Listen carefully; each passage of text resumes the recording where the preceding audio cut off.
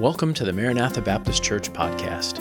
It is our prayer that this class from our Equip ministry will be a blessing to you and will grow your love for Jesus Christ. We would encourage you to use it only as a supplement to your regular intake of God's Word in your local church. If you need help connecting with a local church, please reach out to us on our website, mbcgrimes.org. All right, so we're on chapter 9, and we're going to start by reviewing a little bit from last lesson. In the two no chapters, we first learned how to ask good questions, how to get beyond just yes or no answers, but actually draw information out of people. And then last week's lesson was how to categorize that information. So anybody remember the 4 categories? If you did your homework, they might be more fresh on your mind. But what are the 4 categories of information that we talked about in chapter 8? Anybody remember? Or if you can remember one of them, that's great too. Situation. Okay, good. Situation. So that's kind of the broader picture of what's going on in the scenario. Responses. Good. What are they doing? How are they acting in response to what's going on? Good. What else? Thoughts. There we go. Excellent. Motives, yeah. So getting all the way down to the heart there. Excellent. And we helped Sharon last week. Do you remember helping Sharon last week? Yeah. Made up Sharon, of course. All right, so from your homework, hopefully those 2 ideas came forth as you were thinking through categorizing information: situation, response, thoughts, motives. And specifically how, as you categorize those things and you can understand what people are thinking, and then beneath that, what it is that they're desiring, their motives, that's when we're able to then give biblical help, biblical wisdom. We're not just putting a Band-Aid on the surface level, right? But we're actually helping them change, helping them process through heart change. And so that's what today's lesson gets into. Is once we've gathered information, once we've tried our best to understand where they're coming from and categorize that information, we then have the opportunity to speak. And how do we speak in a loving, biblical way? So that's the title of tonight's lesson, Speaking the Truth in Love. It's a phrase you're familiar with out of Ephesians chapter 4. And we know that we're to be honest and speak the truth. It's doing it in love that can be the difficult one sometimes. And so we'll think a little bit about that tonight. Let's see here. Getting into our lesson, let me go over these concepts and objectives. First of all, confrontation needs to be rooted in the comfort and call of the gospel. So it's not just the truth, but the truth with love.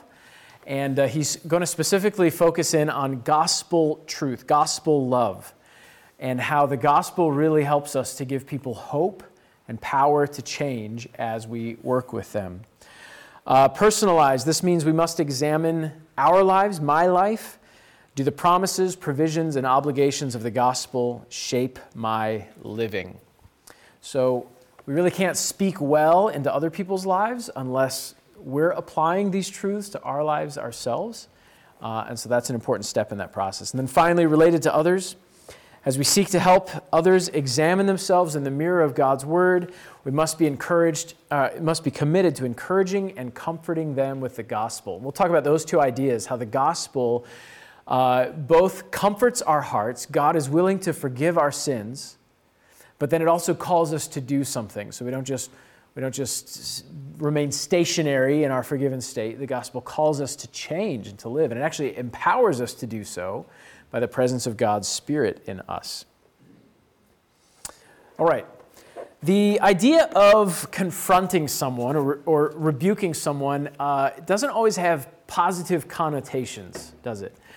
Both for the one doing the confrontation. I mean, maybe there are a few of us that just love to confront people, right? I just get excited about telling people where they're wrong. Anybody in the room like that? Okay, don't confess right now. But there may be some people that are like that, but most of us kind of are timid to have to rebuke or confront somebody. And then if you're receiving the confrontation or the rebuke, I mean, this is not the kind of thing you wake up in the morning excited is going to happen today, right? I hope somebody rebukes me today. That's just the kind of day I want to have today, right? We don't tend to think that way. However, if we step back from a strong word like rebuke, hopefully, as believers, we do have a desire, even when we get up in the morning, to grow today, right? That the Lord today would help me to see where I need to change, how I can become more like Christ. I think hopefully we would put it in those terms. I would love to make progress in my walk with God today. I would love to become more like Jesus today. Well, maybe if we can focus on that desire, rebuke and confrontation are not so harsh, and all of a sudden they become a helpful means to the end of becoming more like Christ, becoming more in the image of Him. Because when people help to point out our sin, we have that opportunity to grow. And so there really is a positive way to look at it. So let's think through kind of a process for confrontation. How do we walk through this process of confrontation? Let's go to 2 Corinthians chapter 5, and we're going to look at a couple verses there that will help us with the process of confrontation.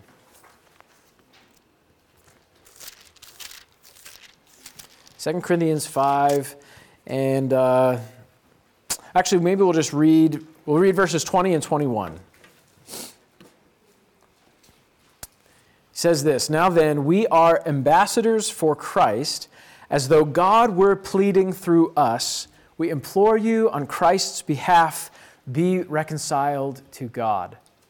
So a few things to note about this passage. First is that we are ambassadors. We have the chance to serve as God's representatives in a situation. And this is key to remember as we start out. When we speak into people's lives, what they need is not our opinions, right? They don't need me swooping in and saying, well, your life would be better if you just lived Lance's way. No. That's not at all what people need. Trust me, it'd probably get worse if that's the advice I bring. But I come as God's representative. So what's God's truth mean for their life? What would God say in this scenario in Christ? And we come as His representatives, as though God were pleading through us. We implore you on Christ's behalf, be reconciled to God. So the goal is reconciliation with God. As we come to speak truth in someone's life, it's not even to prove. Like sometimes we want to come in and just prove how wrong they were, right? Just try to get them to say, okay, you were right, I was wrong. That can be our ulterior motive sometimes. But no, the goal is actually to be reconciled with God. I want this person, if they've sinned, who cares whether they sinned against me? That's not a big deal. I'm not the Holy One here. God's the Holy One. So if they sinned against God, that's what needs to be fixed and restored. And if I have the opportunity to be God's ambassador, God's helper, because Christ paid for their sin, I can speak to them with urgency and passion and love that says, be reconciled to God. It's been paid for. There's one who's done this for you. So why live in your sin any longer? Turn back to Him, right? So there's a lot of beautiful gospel truth, even in a verse like this. Verse 21, why can we be so passionate? For He, God, made Him, Jesus, who knew no sin, to be sin for us, that we might become the righteousness of God in Him. That's reconciliation right there. God gave our sin to Jesus and gave Jesus' righteousness to us so that we can freely be reconciled to God, right? And so this is why it's such a passionate call, be reconciled to God, because it's been paid for. I mean, think of the incredible exchange that God made so that you and I could be reconciled to God. We can have peace with God. So we get to be His ambassadors of peace. I mean, it's really an exciting job when you think of it in those terms, right? You take away the word rebuke or confrontation, and you realize we're just like gospel messengers. Jesus has paid for your sin. Don't turn away from Him any longer. Turn to Him. Be reconciled to God, right? It's just actually a really exciting thing to call people to do. Because of what Christ has done. So this is kind of what our role is as His ambassadors, these gospel messengers calling people to be reconciled to God. So continuing on in your notes here, we must approach truth-speaking in personal ministry as God's representatives. Next, As God's representatives, we must be careful not to combine what God has said with what we've always wanted to say.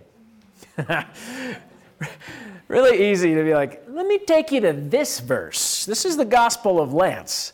And I've been meaning to tell you this for quite a while. We just like to kind of, insert our own wisdom or opinion about how they've been acting. But here's where sticking with the Word of God is really important. And we often want to preach law to people. We want them to feel, we want to do everything we can to make them to feel horrible, to punish them over their sin.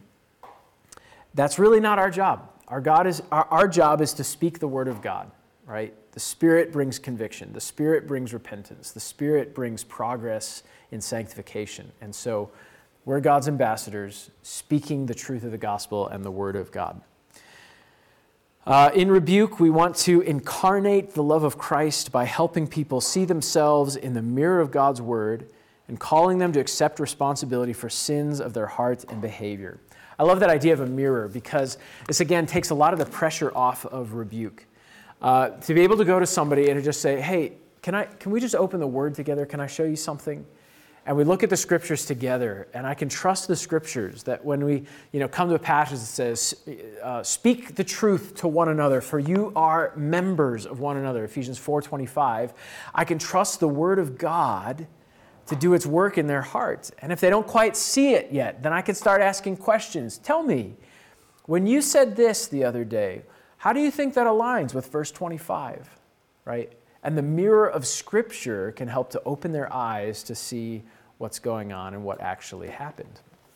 And so it's a wonderful resource to be able to use the Word of God in those scenarios.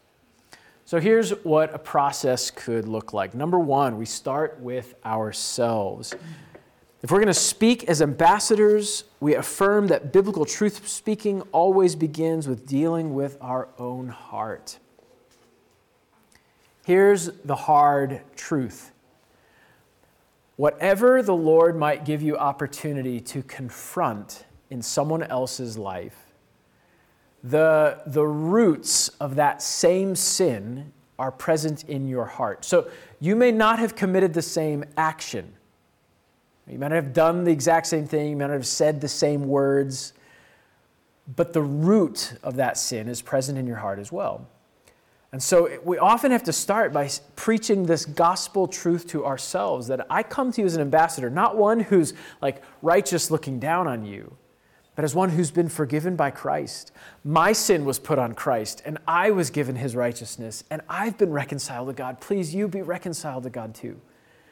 And so we come as fellow sinners, and that first step of recognizing it, where can I find the same tendencies in my own heart?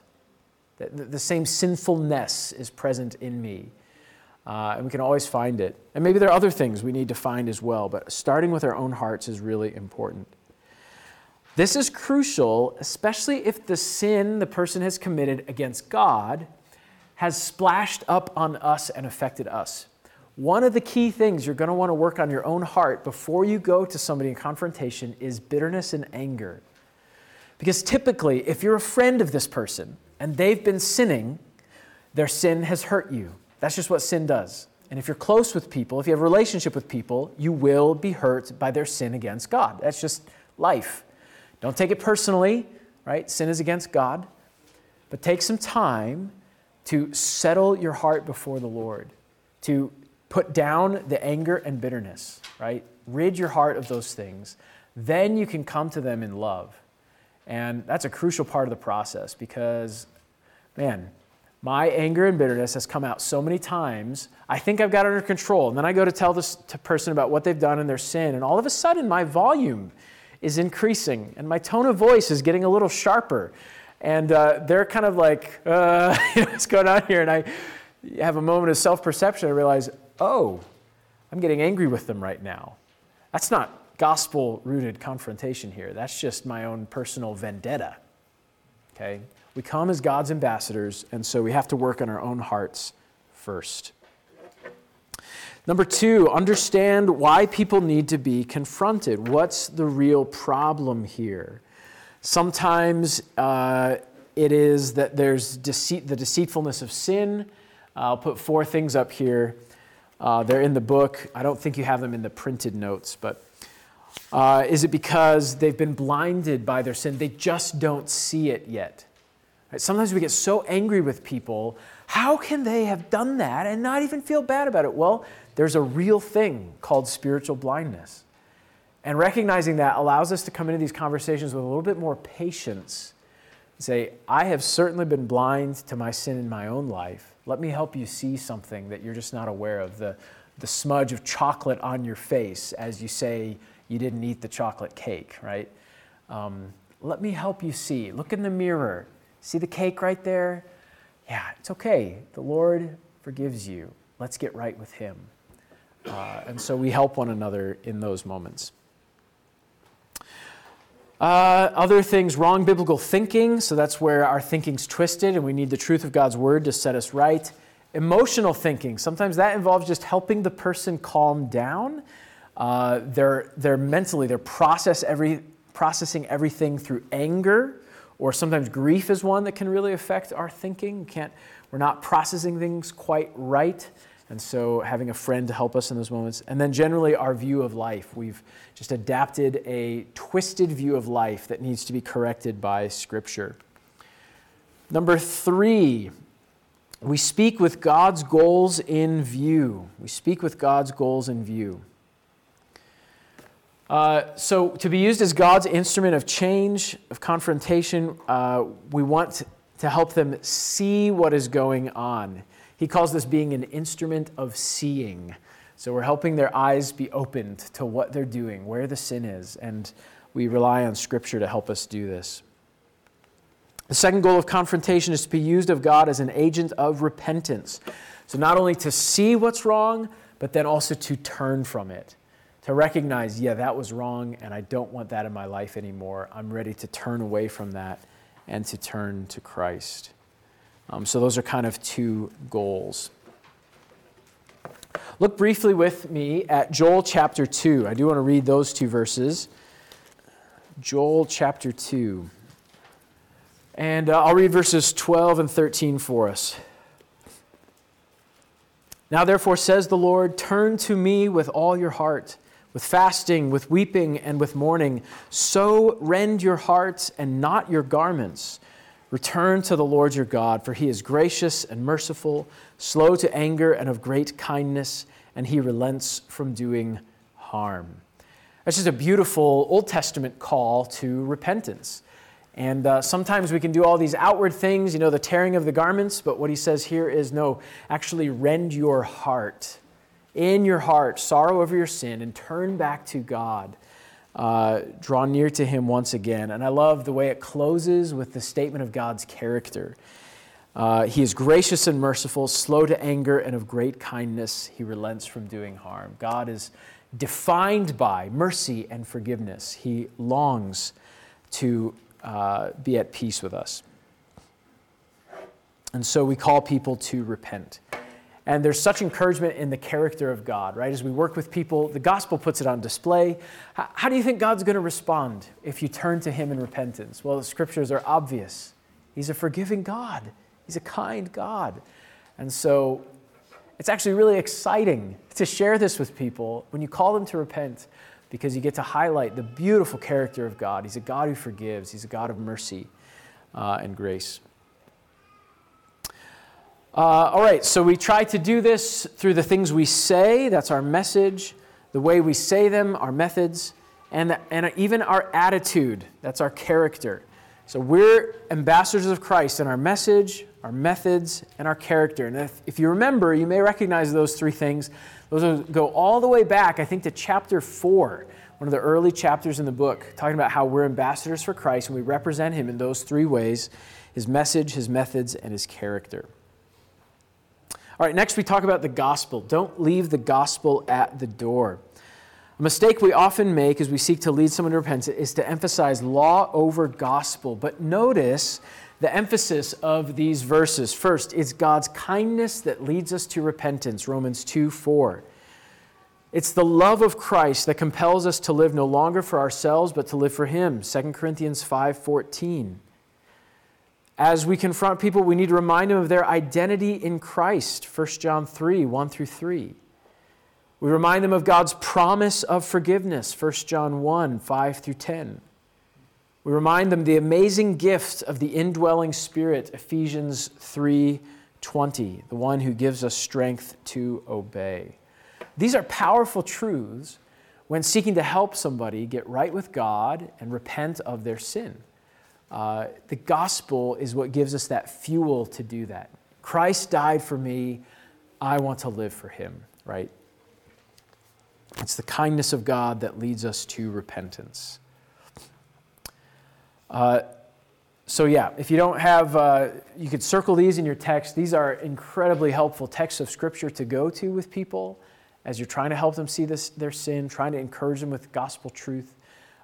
These are such encouraging verses. We don't have time to read them all tonight, but jot them down. They're beneficial. We will go to Romans chapter 8 together. That's our next slide. Romans chapter 8. Two sides of the gospel. Two sides of the gospel. So again, you can turn your Bibles to Romans 8. In verses 1 through 11, we're going to notice, first of all, the comfort of the gospel, and you see it already there in verse 1, right? There is therefore now no condemnation to those who are in Christ Jesus, who do not walk according to the flesh, but according to the Spirit. So he goes on in verses 1 through 11 and describes how the Spirit is our help, gives us the ability to say no to the flesh, to say no to sin, right? We have that strength, we have that power, we have God's help to do that. And all the way down into verse 10 and 11, right? Verse 11 says this, "But if the Spirit of him who raised Jesus from the dead dwells in you, he who raised Christ from the dead will give life to your mortal body through his Spirit who dwells in you." We have God's help. We have God's power to say no to sin, and there's no condemnation for us now that we're in Christ Jesus. So that's the comfort of the gospel. Two things that we notice. First of all, the work of the Lord Jesus Christ has removed the sentence of condemnation that was on our heads. You could call this forgiveness. That's the good news, the comfort. We're forgiven in Christ. And so that's super encouraging. Number two, it also comforts us with the Holy Spirit who dwells in us. We don't need to be controlled by our sin nature. We don't have to give in to sin any longer. We have the power of the one who raised Christ from the dead to say no to sin. And so that's encouraging. The Spirit has come to give us life, power, and the desire and ability to obey God. So we're not under condemnation, and we also have the power to do what is right. How cool is that? And that's comforting news from the gospel, which encourages us, even when we're in our sin, to turn back to Christ and to live for him again. All right, so quick discussion opportunity here. As we think of these two things, comfort number one, we are forgiven, no condemnation. Comfort number two, we have the Holy Spirit. What other Bible passages can you think of that talk about forgiveness or the work of the Holy Spirit that have been encouraging to you? And so if you have a pen, it's a good time to jot down what people answer here. I will put some answers on the board in just a moment or on the screen. But let's start with what you have. What passages have been encouragement to you about forgiveness or about the work of the Holy Spirit in the believer's life? Anybody have any that come to mind? Yeah, Rob. 1 John 1:9. Excellent. Excellent. 1 John 1:9. Good one to jot down. What else? Okay. Psalm 130, 3 and 4. I don't have those memorized. It says, That's okay. forgiveness.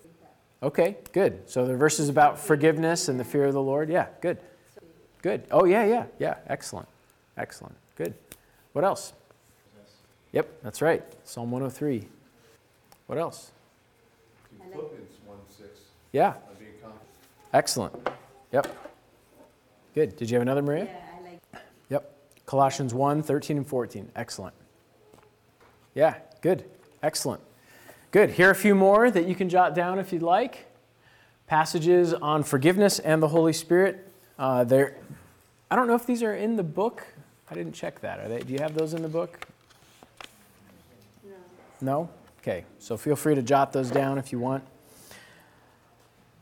But yeah, having passages of Scripture to go to, not just so that it's, you verbally telling them, remember, God forgives you your sin, but man, to read a verse that God has removed our sin as far as the east is from the west, or, other good ones that were mentioned here. It's encouraging to hear it from the Word of God. Oh, it's true, God can forgive me. And not only that, He gives me the power now to do what is right, to serve Him and to live for Him. And so just having some verses in your arsenal that are helpful. But I would encourage you, even there especially, have verses that God has used in your life. So these are really great. And maybe if you go to them and study them, God will use them in your life, which is super great. But have verses that God has used in the past with you. Because then you can, when you share with somebody, you can say, oh man, one time I was weighed down by my sin, and I remember reading this verse, and it was such an encouragement to me. And so then we're kind of going back to the love chapter, where we relate to people with our stories. Remember that? We are able to share with them what we've experienced. All right. Did I give you enough time to get some of these down? Most of them down? Handful? All right, I can go back to the slide at the end if you didn't have a chance to get most of these down. We're going to keep moving for now. Not only is the gospel a comfort, but there's also a call to the gospel. And so again, in Romans chapter 8, you notice in verses 12 through 17, the call of the gospel is that we will live differently. Notice, for instance, verses 12 and 13. Therefore, brethren, we are debtors, not to the flesh, to live according to the flesh. For if you live according to the flesh, you will die. But if by the Spirit you put to death the deeds of the body, you will live. And it actually says in verse 12 that we're debtors. It's like we owe it to God to live this way. Because He's forgiven us of our sins, because He's given us His Spirit, we must live this way. And so it's really a call to crucify the deeds of the flesh and to say yes to God's Spirit. And so it's kind of the two ways we could put it here. Number one, to say no to sin. We don't live according to the sinful nature any longer. And number two, to say yes to God's Spirit. We must accept our sonship. True sons of God are those who are led by the Spirit. It's really what it's all about, saying no to sin, saying yes to God. This is the calling of the gospel. We're able to do it by the power of the Spirit. The goal then is that our heart would be changed by the work of Christ that the gospel declares. And as this happens, the gospel promises of forgiveness and power will give people real hope for change, and the gospel would cause people to accept responsibility for their sin and to accept God's call to obey. So those are kind of our goals. As we bring the comfort of God's forgiveness, there's no condemnation for those who are in Christ Jesus. And the fact that we have His Holy Spirit, we have the power to do what is right. As well as the call that says, okay, now live right. The goal is that people would have hope. I really can change. They'd accept responsibility for their sin. Yes, Jesus really had to pay for what I did. And they're ready to obey. Okay, I have the Spirit. I'm ready to do this. I'm ready to live for Him. Any questions on that? Maybe you can remember a time when God has used the Scriptures in your life to help you see your sin. Maybe there was a scenario or a situation where you really didn't think there was a problem, there's anything that was wrong, and then the Scriptures were opened, right? Maybe that was in a personal conversation. Maybe that was in a sermon on a Sunday. Maybe it was in a Sunday school lesson. Maybe it was in a Bible study or just in your own personal devotions. And you opened the Word of God and you read the verses of Scripture. I used earlier the verse in Ephesians chapter 4. I know it well because it's convicted me many times. Ephesians chapter 4.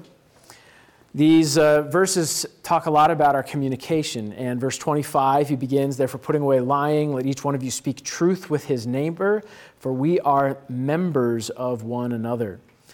And going on, you get to a verse like verse 29, let no corrupt word proceed out of your mouth, but what is good for necessary edification, that it may impart grace to the hearers. And Those verses have often been used in my life by the Lord as I reflect on conversations I've had or words I've said to people, and these verses come to mind, and I begin to process what I said through the grid of Scripture, right? And you get phrases like, speak the truth, put away lying. And it's just this straight, clean-cut, flat-out way of looking at it, and you realize, oh, I had this strange justification for how it was okay for me to say this, but when you put it that way, it was wrong, and it needs to be dealt with. Or you come to verse 29. Let no corrupt word proceed out of your mouth, but what is good for necessary edification, that it may impart grace to the hearers. That phrase especially. Did my words impart grace to the hearers? Ew. Nope, I was tearing down. And sure, I had it justified in my head that they deserved to hear it that way, but that's not what the verse says, right? And so the Scriptures really, really help. They're this beautiful mirror that help us to see our sin, and God uses that to convict us. At the same time, Ephesians 4 doesn't leave us hanging, right? Because we go on to get to verse 32, and it says, be kind to one another, tenderhearted, forgiving one another, even as God in Christ forgave you. It's as if Paul, having come through these super convicting verses, knew we would need to be reminded that God has forgiven us in Christ. And so the gospel is right there as well in a beautiful passage like this. Not only can I be convicted that my words need to be honest, they need to be imparting grace, and I've messed that up, but I have a God who is ready to forgive me. Father, I don't want to speak that way anymore. Forgive me of my sin. Help me to speak more like you tell me to speak. And God uses his word to help us to grow and change. And the gospel gives us the power to do that. All right, you can probably think of situations like that in your own life where God has used the word to open your eyes and to help you to change. And so that's the goal. So what I want to do as we prepare to close, I'm going to go through the big question and our final CPR stuff. I'll go through these fairly quickly. And we're going to come to some prayer requests that I'll leave up on the screen. And you can kind of add that to your prayer list as we pray at the end. Pray at the end tonight. They're prayer requests that help us to put into practice what we've seen in this lesson. So, big question. Is the gospel central when you speak the truth to somebody? Am I just speaking law, or am I preaching forgiveness and hope and power to change purchased by the gospel? Thinking about this, first of all, the concepts. The purpose of confrontation is twofold: to help people see what God wants them to see and to lead them to repentance. As we speak truth to people, we must not only bring the law to them, but also the gospel as well. And it's the hope of Christ's forgiveness and the promise of his presence that draws us out of hiding towards confession and repentance. Romans 2:4, do you not know it is the kindness of God that leads us to repentance? If you want to encourage people to repent, it's not by your anger. The wrath of man does not produce the righteousness of God. We do so by the kindness of the gospel. We compel people to turn back to God. Personalized, this means we must ask ourselves, do I confront others as an ambassador, or do I tend to advance my own opinion? Number 2, am I zealous to comfort and encourage people with the gospel? And number 3, is my life shaped and directed by the comfort and the call of the gospel? Finally, as we think about related to others, do I look for opportunities to motivate people with the truths of the gospel, or do I just try to use my manipulative tactics? Is it love for God that I encourage people to be motivated by, or is it just for me? Do I look for opportunities to function as one of God's instruments of seeing, helping people see their sin? My favorite is Nathan the prophet with David in the Old Testament, right? Now, we give Nathan a lot of credit. Actually, God gave Nathan the words to say there and said, don't feel bad if you haven't had many Nathan moments. Turning to the Scriptures is a great way to do that in present-day life, because just as Nathan had God's word for David, so too we have God's word for our lives. But what a helpful opportunity to get David to see his sin. Number 3, in moments of confrontation, do I want people to agree with me or turn to God? That is such a revealing question, So many times, I want them to see how bad they hurt me. I want them to understand what I went through. That's not the goal. The goal is that they be reconciled to God.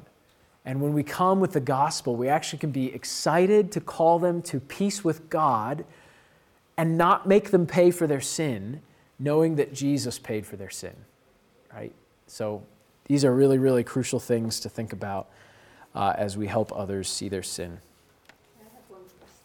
What if they're believers? Yeah, so they're Yes, so as believers, the call is even stronger, not just to be reconciled to God the first time, but now that you've been forgiven, you've cleansed of all your sin, why would you live in your sin any longer, right? It's Paul's argument in Romans 6, for instance. We've died to sin. Why should I live in it any longer? And so we still need to reconcile in terms of fellowship with God, right? We're already at peace with God with the righteousness of Jesus Christ, but we need to walk in fellowship. And if I'm choosing to sin, I've got my back turned to God. And so I still need to repent and turn to face Him again and walk in fellowship with God. So yeah, for believers, the call is just as strong based on the gospel. let's say it's Jew. Gotcha. Yeah, so Maria's question is, how do you discern with believers when to go and speak to them and when to just kind of let love cover it and let it go and let the Holy Spirit convict it when the time comes? And that's a good discernment question. I kind of think he gets into that next chapter. I don't know for sure. The question that's been helpful to me is, would it be loving and helpful to them for me to say something? And so sometimes it's more loving and helpful to just let love cover it and let them grow when the time comes. They're not injuring other people with that sin right now. They're not causing a lot of damage, a lot of harm. And so I can just bear with this one for now. Other times, it's helpful for them and for others for me to say something because the hurt is still going on. They're hurting other people with their sin, and they're continuing to sin against God, and this needs to stop. So sometimes that helps just to ask that question, is it loving and helpful for me to say something for them and for others around them? Is the sin still going on? Was it just a one-time thing? So on and so forth. Some of those questions are helpful to discern. Yeah, good question though. All right, so here are your prayer requests. First, that we would have hearts that are controlled by the gospel, that we would be winsome representatives of the gospel message, that we would be instruments that God uses to communicate the gospel, and that our lives would give visible evidence to the power of the gospel. Can people see in me that I've been changed by the one who died for me and rose again? And that I'm repenting of my sin, as people pointed out to me. I humbly accept rebuke and confrontation because I know there's one who had to die for me. And so I'm not going to pretend like I'm not a sinner. And I'm going to rely on His power to change and to do what is right. Our lives defined by the gospel. So these would be great things to add to your prayer time as you pray in groups tonight. Again, you have your caring posts with the requests that we have shared. And we have till 8:15. You can pray longer, but 8:15 is when the kids get done. And so those of you who need to pick up your kids, just keep an eye on that. But otherwise, find some friends to pray with. And that'll be it for tonight. Any other questions before we close? Yes. Yes. Yeah, I like the process he mentioned in the book. Step 1 is look at your own heart. So if I've seen something, it's usually not the time to confront it. Let's think about it, pray about it, search my own heart, and then maybe come back at a later time when it's more appropriate. So good. All right, very good. We'll go to prayer. Thank you. Thanks for listening. For more resources, visit our website, mbcgrimes.org. May the word of Christ dwell in you richly, and to God be the glory.